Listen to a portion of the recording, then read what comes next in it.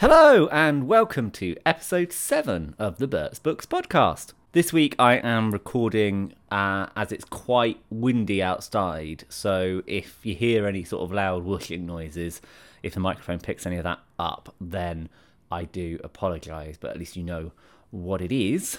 I was asking this week on Twitter what books everyone was looking forward to this year. The reason is because this week so many big books have started to be announced, have had covers revealed. Obviously we had the Robert Galbraith and the Richard Osman sort of announced and covers last week. This week, Graham Norton announced his new book, so that's his third, coming this autumn. Also, Matt Haig, we knew it was coming, but we've now got a date and a cover. That's coming at the end of August. And The Guyliner, aka Justin Myers, his second novel, which I have read already. I was very lucky to read a very early copy, The Magnificent Sons. That's coming out in May, in fact, but his cover was revealed as well. So I was very keen to understand what books you were all looking forward to. And lots of replies. Go and have a look at the Twitter thread to see. But the one that came up the most often, and when it was mentioned, people agreed with it, was Stuart Turton's new one. So I'll be adding that to the website and you can pre-order that. Stuart Turton, if you don't know, wrote The Seven Deaths of Evelyn Hardcastle, which is an excellent book. It's a sort of murder mystery come quantum leap crossover. That came out a couple of years ago now, and it was an excellent book. Very sort of accomplished. It was quite complicated, but it did it in a really accessible way. So I'm really looking forward to seeing what his next one is like. It's called The Devil in the Dark Water.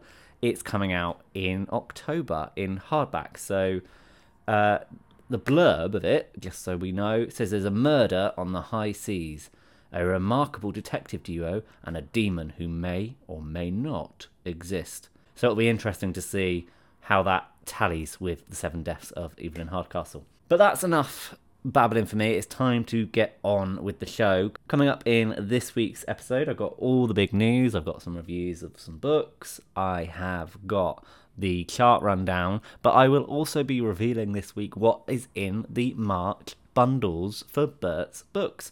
So, enjoy the episode.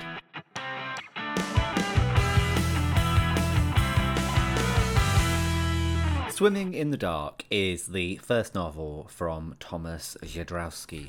It is quite short, to be honest. I'll read the blurb to you very quickly now.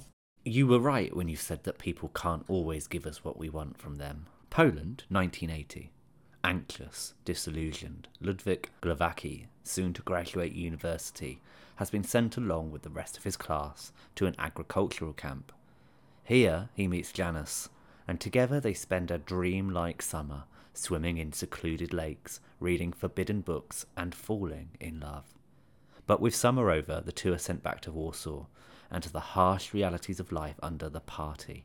Exiled from paradise, Ludwik and Janice must decide how they will survive, but their different choices risk tearing them apart. Swimming in the Dark is an unforgettable debut about youth, love and loss, and the sacrifices we make to live lives with meaning. It's already had endorsement from writers such as Sebastian Barry, Edmund White, Justin Torres, Patricia Dunker. It's quite short, just over 200 pages long, but filled to the brim with some beautiful writing. As the blurb says, it's set in 1980 in communist Poland, and it explores the forbidden love between Ludwik and Janice, right from those first moments of flirtation to a full-on summer of love, before taking them quite harshly back to reality. It's told in letter form, so the actual book starts with Ludwik waking up in America. We don't know how long after that summer of love, but it's clear that Janice is not with him anymore. We don't know why. We don't know what's happened to the relationship. But it seems that while Ludwik has left Poland, Janice has remained behind. Throughout the novel, the sort of letter from Ludwik to Janice is interspersed with Ludwik's time in America and learning about some uprising in his homeland. Although it's set in different times and obviously different locations, I can't help but feel how similar it is in a way to The Intoxicating Mr. Lavelle, which I did talk about last week. Both feature two young gay men sort of experiencing love for the first time, and both feature a choice to be made by the protagonist. Do they stay in the world that they know, or do they leave it with the one that they love and risk everything?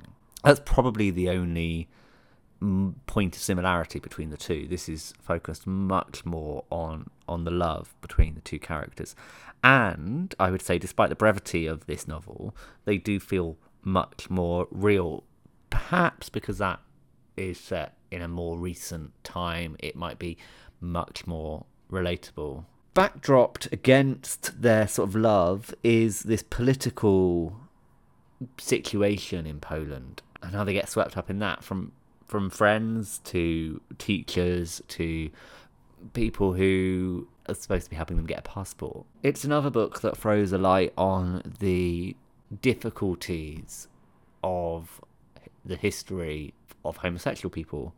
And whilst it wouldn't have been the only thing in Poland at the time that was sort of outlawed, obviously it resonates. And once again, you find yourself wanting Ludwig to make a choice that might mean he has to leave Janice behind. Really did enjoy this book. It is available now.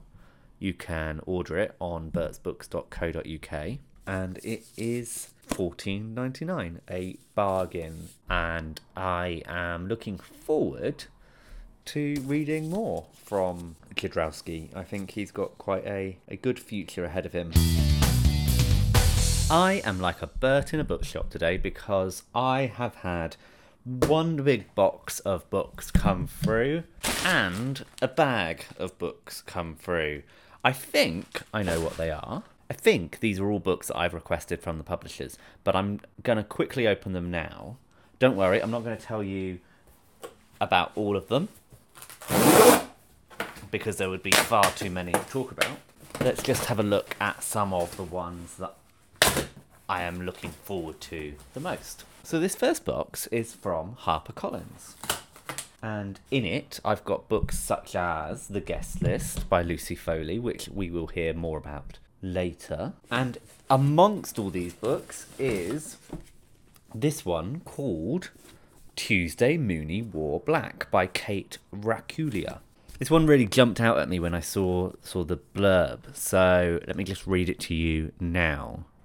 You are cordially invited to play a game.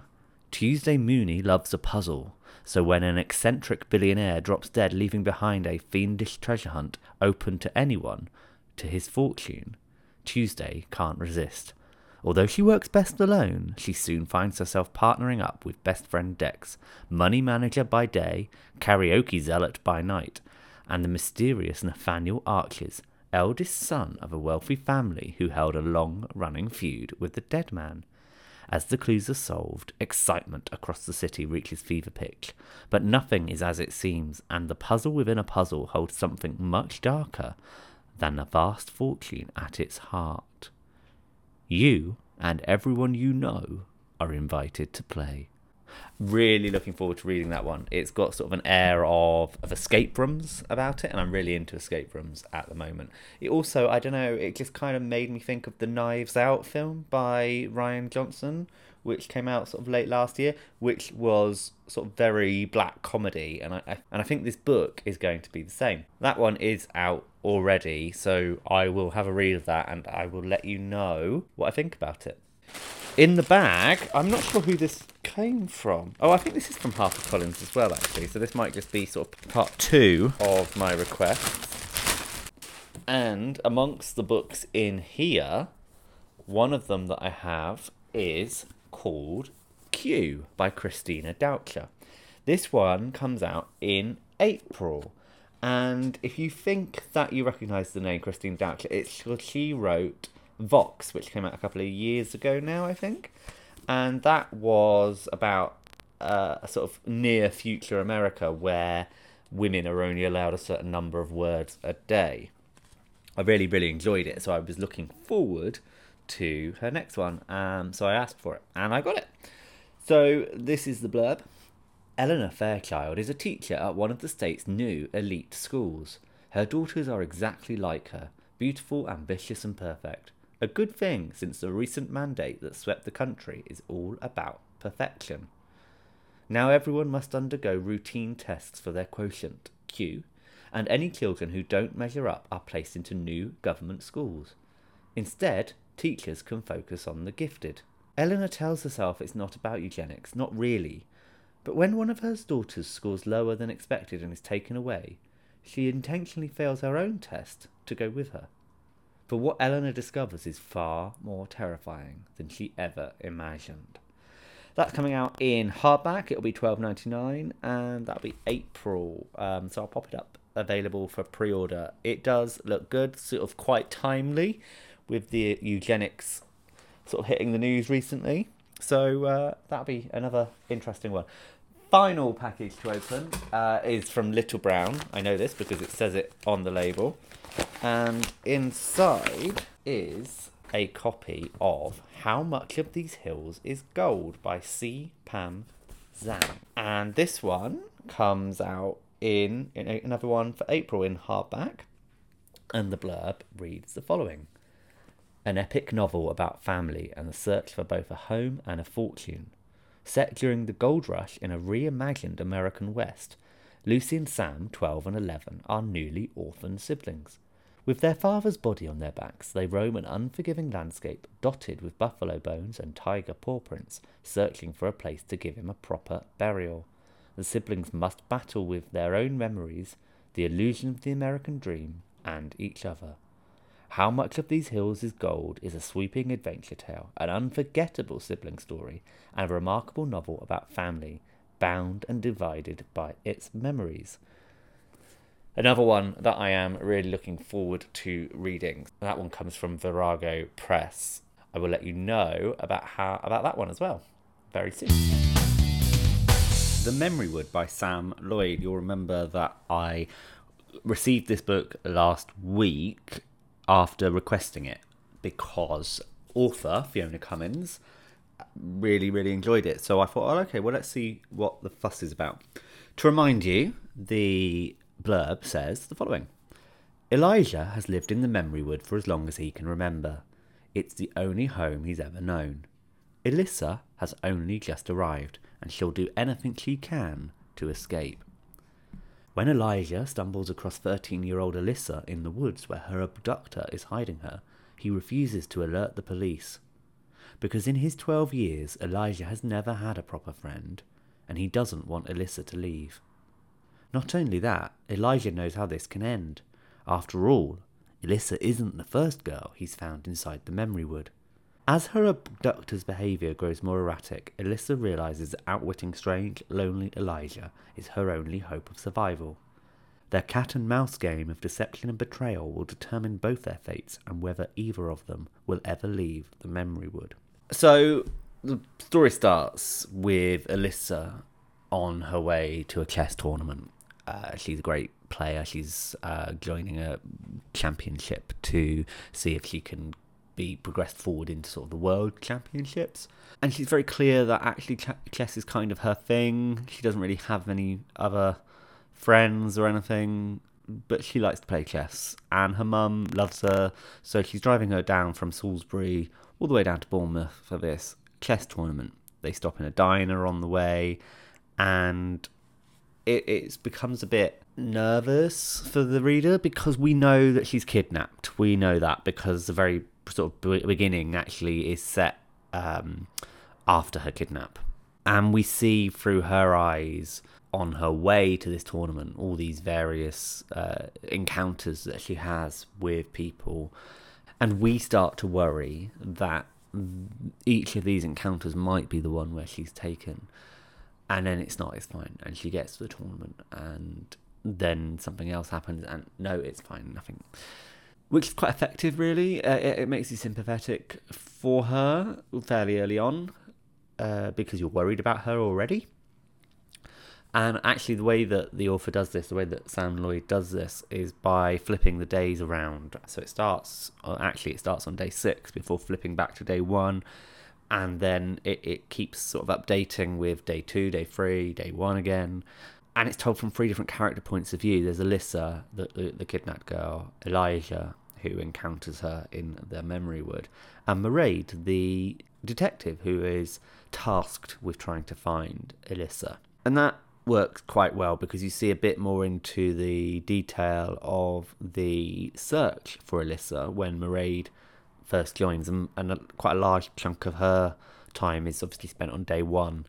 Whereas actually Alyssa's story really starts to kick into gear after around day 3 when she's in the cellar where she's being held. Alyssa actually seems sort of a lot older than her years. She's 13, but I think because of the chess playing, she's very focused. She doesn't have a huge amount of young friends, so she has an older head on her. And so she's able to, I think, calmly assess the situation that she finds herself in and start planning to survive. Not necessarily to escape, but to survive. How does she get through day 1? How does she get through day 2? Whereas Elijah, she doesn't really see him. She can't really see his features when he arrives because obviously it's very dark. And he's snuck into this basement where she's being held. And he starts talking to her. He's being nice, I suppose, but she is trying to get him to help her to escape, and he won't. And that's because of something that happened to Bryony, who we sort of find out was held there prior to Alyssa. We don't really know straight away what happened to Bryony, but he's reluctant to help because if he does help, the same fate that struck Bryony may strike her as well. What I liked about Alyssa's time and Alyssa in the basement was that she has this very logical mind, and she divides the basement floor where she's being held into a chessboard. So she starts to very carefully note down where everything is in the room. So the manacle that's holding her to the ground is in D4, so very centre of the room. And then she finds her rucksack. It's in wherever, I7 or whatever it is. And she divides, and she's able to remember where everything is through this chessboard style structure that she has going on.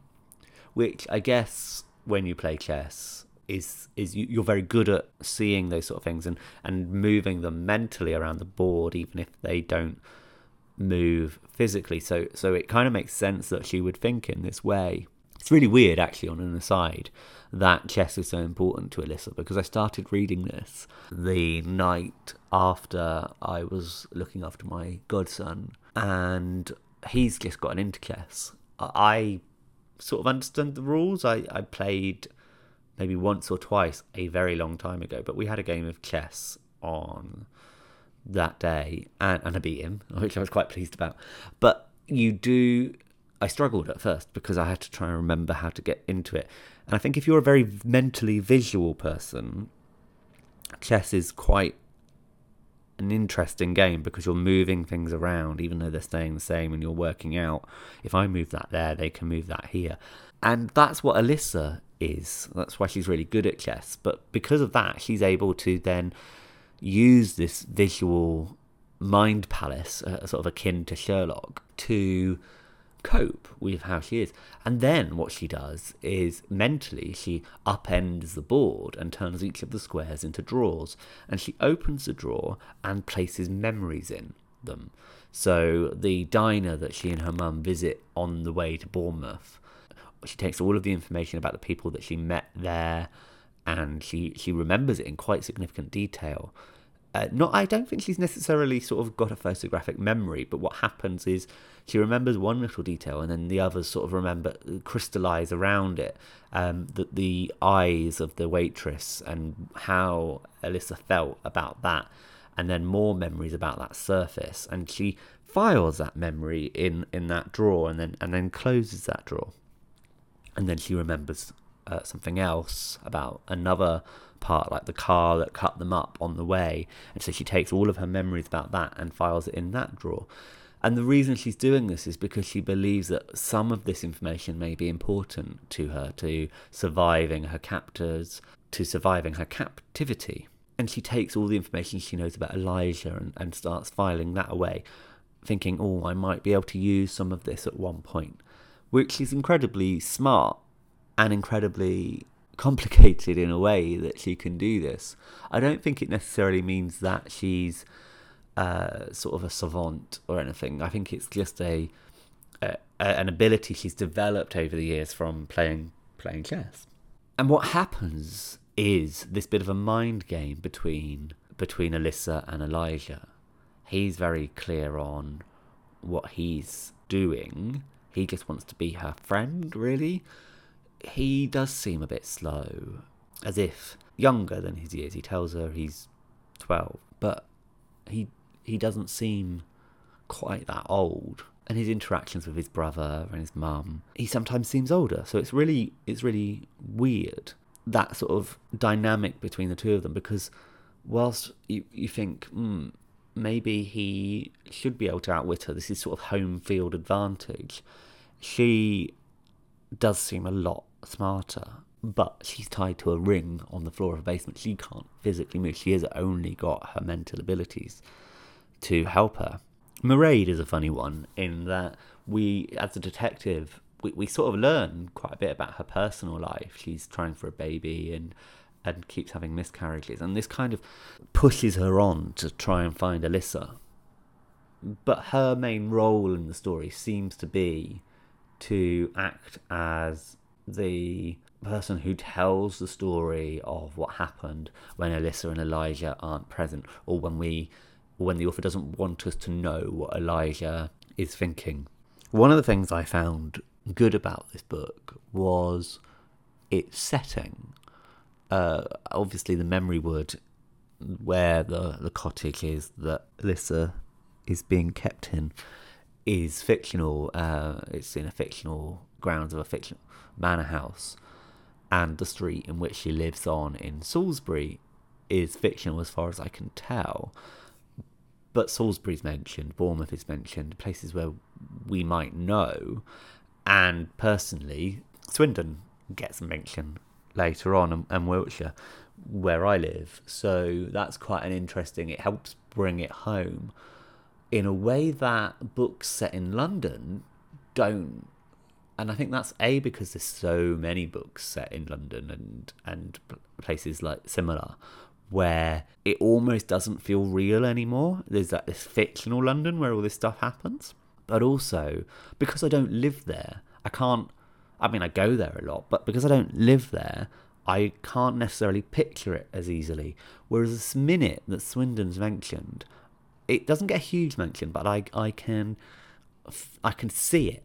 And I can see the family that is sort of briefly touched upon. And I know them. I don't know them. They're not real. But I can see them. I know which area of Swindon they live in. And that tells me a lot about them. I know the park that they've gone to. And that helps colour them in a way that 20 pages of description maybe couldn't. And obviously that's not going to be the same for everyone. But what I found interesting was that the choice to do that really helps hone in for some parts of the audience the characters. And actually I wish more authors would do that and focus on areas outside of the big cities and the big conurbations, although I suppose Swindon is quite a big conurbation, as is Salisbury, but it's not necessarily one that gets seen a lot in literature. And it might just help grow their audience, and in places where they may not find their audience that easily. I don't think Swindon, there are people who don't read but will read books set in their hometown. And if that encourages them to then read on, that can only be a good thing. So, what I'm advocating here is more diversity in setting, as well as diversity in character.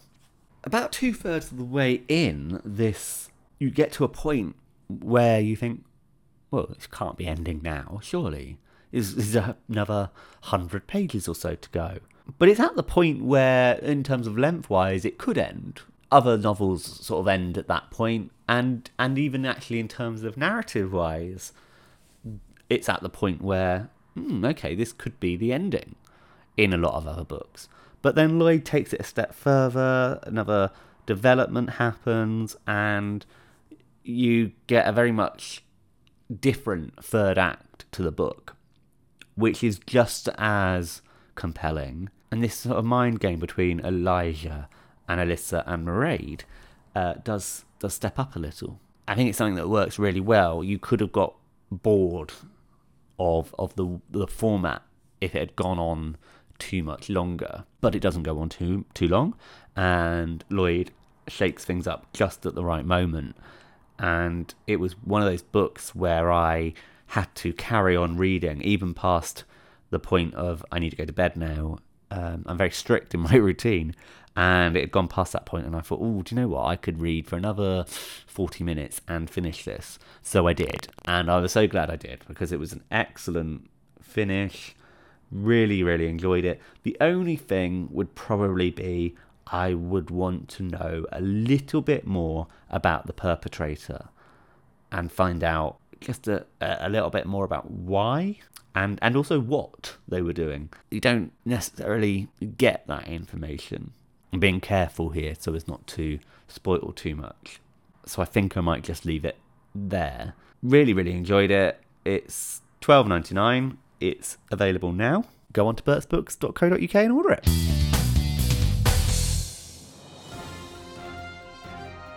Graham Norton to release third book. Matt Haig cover revealed. And a brand new podcast from Bert's Books. So obviously the big news this week is the launch of Shelf Life, the brand new podcast from Bert's Books. It's presented by myself, and each week I will be interviewing a special guest about the books that have been most important to them in their lives. So I'll ask them to pick 7 books that they would put on the bookshelf of their life. The first guest is Rowan Coleman, and I sat with her a couple of months ago now, and we recorded this episode, and we had a great time. So, and she came up with some really good books to think about. So just go to iTunes or Spotify, wherever you get your podcasts from, and search Shelf Life Bert's Books, and you will find it. That first episode is coming on Tuesday, the 3rd of March. As mentioned earlier, Graham Norton announced this week that he was to be releasing his 3rd novel this autumn. I'm really excited by this because I really, really liked the last 2 that he's done. Holding was the first, and then A Keeper, his second. What I think is really exciting is his second was so much better than his first. I'm hoping he's really going to get into his stride with this 3rd one, and we will truly get an excellent, excellent book. So what is it about? It's called Homestretch. It's coming out on the 1st of October later this year, so it's available to pre-order now. And it says, it is 1987, and a small Irish community is preparing for the wedding of 2 of its young inhabitants. They're barely adults, not so long out of school, and still part of the same set of friends they've grown up with. As the friends head home from the beach that last night before the wedding, there is a car accident. 3 survived the crash, but 3 are killed, and the reverberations are felt throughout the small town. Connor, the young driver of the car, lives, but staying among the angry in the morning is almost as hard as living with the shame, and so he leaves the only place he knows for another life, travelling first to Liverpool, then London. By the noughties he has made a home of sorts for himself in New York. The city provides shelter and possibility for the displaced, somewhere Connor can forget his past and forge a new life. But the secrets, the unspoken longings and regrets that have come to haunt those left behind will not be silenced. And before long, Connor will have to meet his past. So if you've read the past 2, you'll know Graham does like a secret long held in the past. It sounds like we might be getting more of the same. So I'm really looking forward to finding out what this secret is, how the 3 that have survived versus the 3 that died, which 3 it was.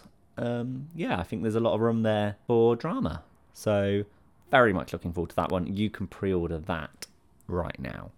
And lastly this week, Matt Haig. His new novel has finally got a publication date. He's been working on this well, publicly he's been working on this for about 6 months. He sort of revealed late last year what it was going to be about, and instantly hooked on the idea. So he told me a couple of years ago about the plot of How to Stop Time, and with his sort of concept that he had for that, I was instantly hooked. And then that turned out to be a wonderful book. So I'm very much looking forward to this one. What is it about, though? What is the concept? That is what I can hear you asking. Well, it's called The Midnight Library, and the blurb is as follows. Between life and death, there is a library. When Nora Seed finds herself in the Midnight Library, she has a chance to make things right. Up until now, her life has been full of misery and regret. She feels she has let everyone down, including herself. But things are about to change. The books in the Midnight Library enable Nora to live as if she had done things differently. With the help of an old friend, she can now undo every one of her regrets as she tries to work out her perfect life. But things aren't always what she'd imagined they'd be, and soon her choices place the library and herself in extreme danger. Before time runs out, she must answer the ultimate question. What is the best way to live? So it's sort of time travel, but sort of not, I guess, in that Nora can go back to different points within her life and redo them.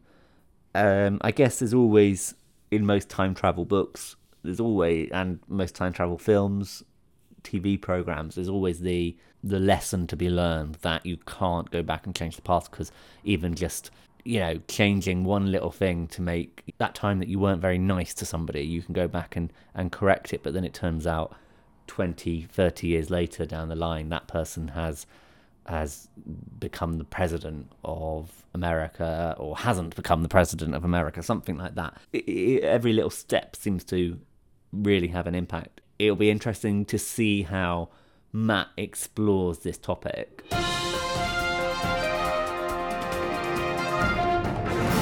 This week I have also read The Guest List by Lucy Foley. It's her new one.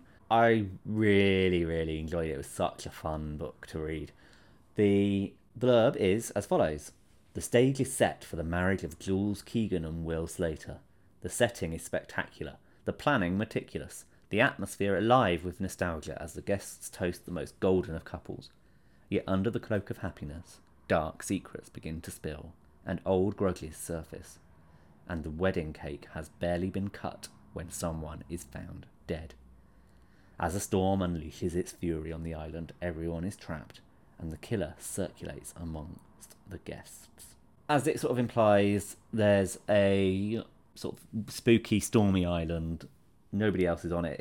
It's off the west coast of Ireland. Very, very choppy weather, stormy. It all kind of the sort of atmosphere you'd want for a murder mystery. Less so for a wedding. But Jules and Will, they're kind of like this big power couple. Jules is the managing director of a magazine. Will is a Bear Grylls type TV presenter, and it's their wedding that we're at. The night before the wedding, a few people have come over to spend the night. There's Jules' best friend Charlie and his wife.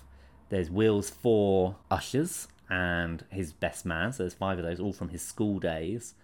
There's Jules' half-sister and her parents, who are estranged, haven't been together for a long time. As well as all of those, there's Aoife and Freddie, who own the big house on the island where the wedding is being held. And it's the first time they've held a wedding there.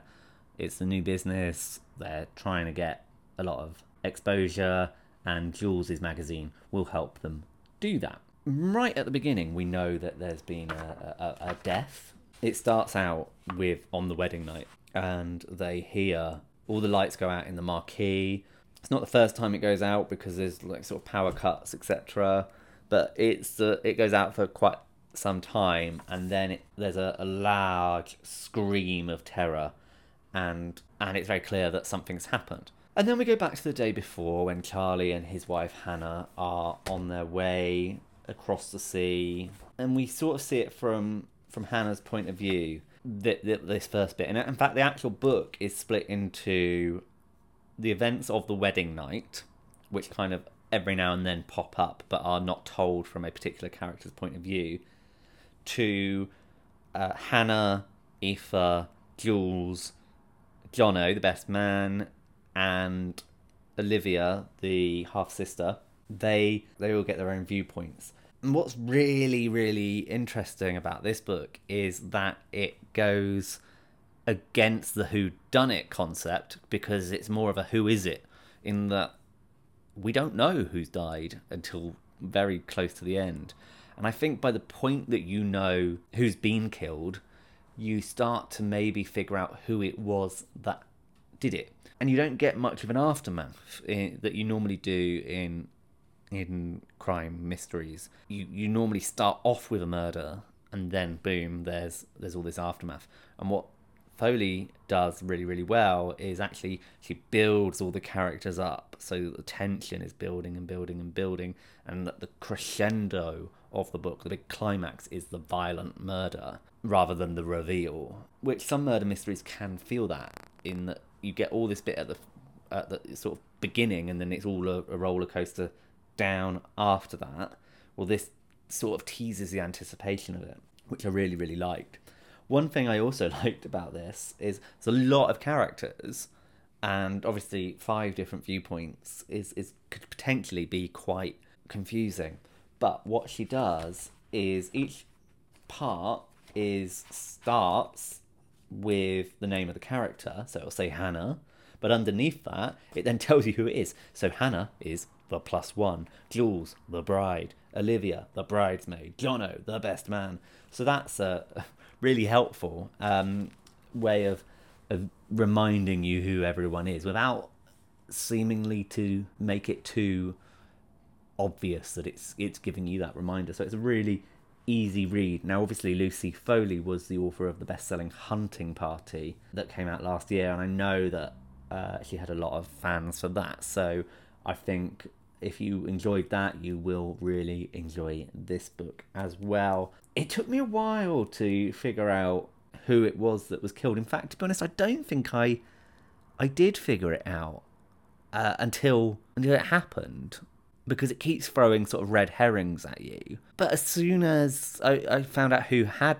been killed, I did start to go, okay, I think this is what's happened then, and it was this person. And I was pleased to say that I did get that right. But it seems by that point, everybody might have a motive. And part of the fun of these books is trying to work out who it was, who might have done this. So yeah, really great book. Highly recommend. It's bundle day! Literally today, as you're listening to this podcast, if you are one of the people, many people who listen to it straight away, the 1st of March, it's the day all the bundles go out. I have been beavering away all weekend getting them ready. So now it's time for me to reveal what they are. So first off, in the crime and thriller hardback bundle, you've heard me talk about them already today. It is the guest list joined with the Memory Wood. So that is Lucy Foley and Sam Lloyd. They are 2 fantastic books. I highly recommend them. Go out and have a look at them on the website at bertsbooks.co.uk. In crime and thriller paperback, it's Anne Cleeves with The Long Call. I had this as a book of the month in hardback last year, and I'm so happy to see it come out in paperback, and it's already doing really, really well. You will hear a bit more about that in the charts later. But joining it is Elevator Pitch by Linwood Barclay. Again, another one I had out in hardback a few months ago in the hardback bundle, but I really, really loved it. And I think if you're looking for a good thriller, then Elevator Pitch it is a really good place to start. It's a very good concept. In the general fiction bundle, for hardback, you have heard me talk about it already, Swimming in the Dark by Thomas Jodorowsky. And for the general fiction paperback bundle, no surprise to see Queenie in this pack. It's the first book that I got for the website last year when I first launched, and it's been one of the biggest sellers. I've been pushing it on absolutely everybody. But joining it is the new one from Mike Gale, Half a World Away. You might have heard him talking about his book on Graham Norton last week, I think it was. It was really a good interview, so go and check that out. And if you want to know more about all of the books in the bundles, have a look at bertsbooks.co.uk, search for them on there, or follow me on Instagram at bertsbooks, where I will be posting my thoughts on all of these over the coming weeks. And if you want to get a bundle of books in the post, there are loads of ways that you can go about doing it. Go to bertsbooks.co.uk and go to the subscriptions category. There you will find the option to build your own bundle, where you can choose how many books you get, how often you get them, and which genre. Or there's some preset ones in there, so you can go for 2 crime and thriller paperbacks every month if that is your thing. On those bundles, you can get 20% off your first month by using the code WELCOME20. Alternatively, head to the gift subscriptions and sign up to receive either 3 months, 6 months, or 12 months worth of books. And right now, you can also get 10% off using the code MUMMY. That is only eligible until Mother's Day. It is time to take a look at the bestseller charts. And as we're getting further into the year, we're starting to see fiction books start taking up those positions inside the top 10. There are 3 new entries this week, all of them fiction, including the first James Patterson of the year. So that will be a name that I will be saying a lot with the charts, I would imagine. So without further ado, let's start. New in at 10, it is that James Patterson, Unsolved. At 9, up 1, it's The Five by Hallie Rubenhold. At 8, also up 1, it's Pinch of Nom by Kay Feverson and Kate Allinson. At 7, down 2, it's A Rose Petal Summer by Katie Ford. And new in at 6, it's Philippa Gregory's latest, Tidelands. At 5, down 4, last week's number 1, Val McDermott and How the Dead Speak. At 4, down 1, it's Pinch of Nom, Everyday Light by Kay Feverson and Kate Allinson. Up 1 at 3, it's Kate Atkinson's Big Sky, the latest Jackson Brodie novel. And in at 2, it's Anne Cleeve's The Long Call, the new one from her at the start of the Two Rivers series, which means back to number 1, up 1 from last week, it's Charlie Mackesy with The Boy, the Mole, the Fox and the Horse. I'm really pleased to see Anne Cleeves in there. As you'll know, she's in the bundles this month and was previously a book of the month for Bert's Books when she came out in hardback. I'm really looking forward to seeing more from that series, and I'm glad that so many people have taken that one up. What's really impressive is it is at number 2, despite only coming out on Thursday last week. So it'll be interesting to see whether a full week sales might put it ahead of The Boy, the Mole, the Fox and the Horse. Looking at the numbers, it was a good 5,000 units behind, so it needs to sell a lot of books this week, but I think it could just do it. Obviously, all the sales from the bundles will go into the market data, so if it does get to number 1, that will be a victory for Bert's Books, I think. Come back next week to find out whether she does it. That is everything for this week's episode. Thank you for joining me. I want to hear from you. I want to know what you're reading, whether you have signed up for a Bert's Books bundle, or if you're reading something else. Also, I want to know from you, what is your favourite Roald Dahl book?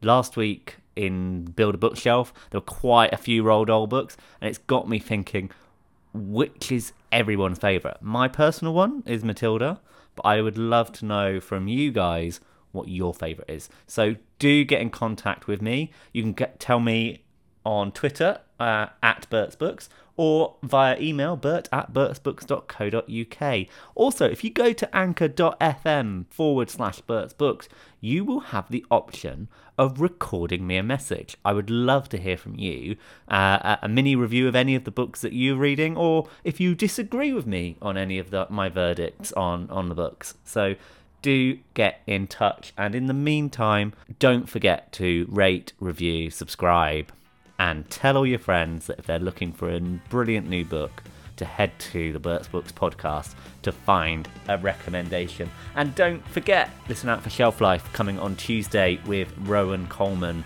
I'm really excited for that podcast release, so would love for you all to listen to it. But that is it for now, so I will leave you all be, and I will speak to you very soon.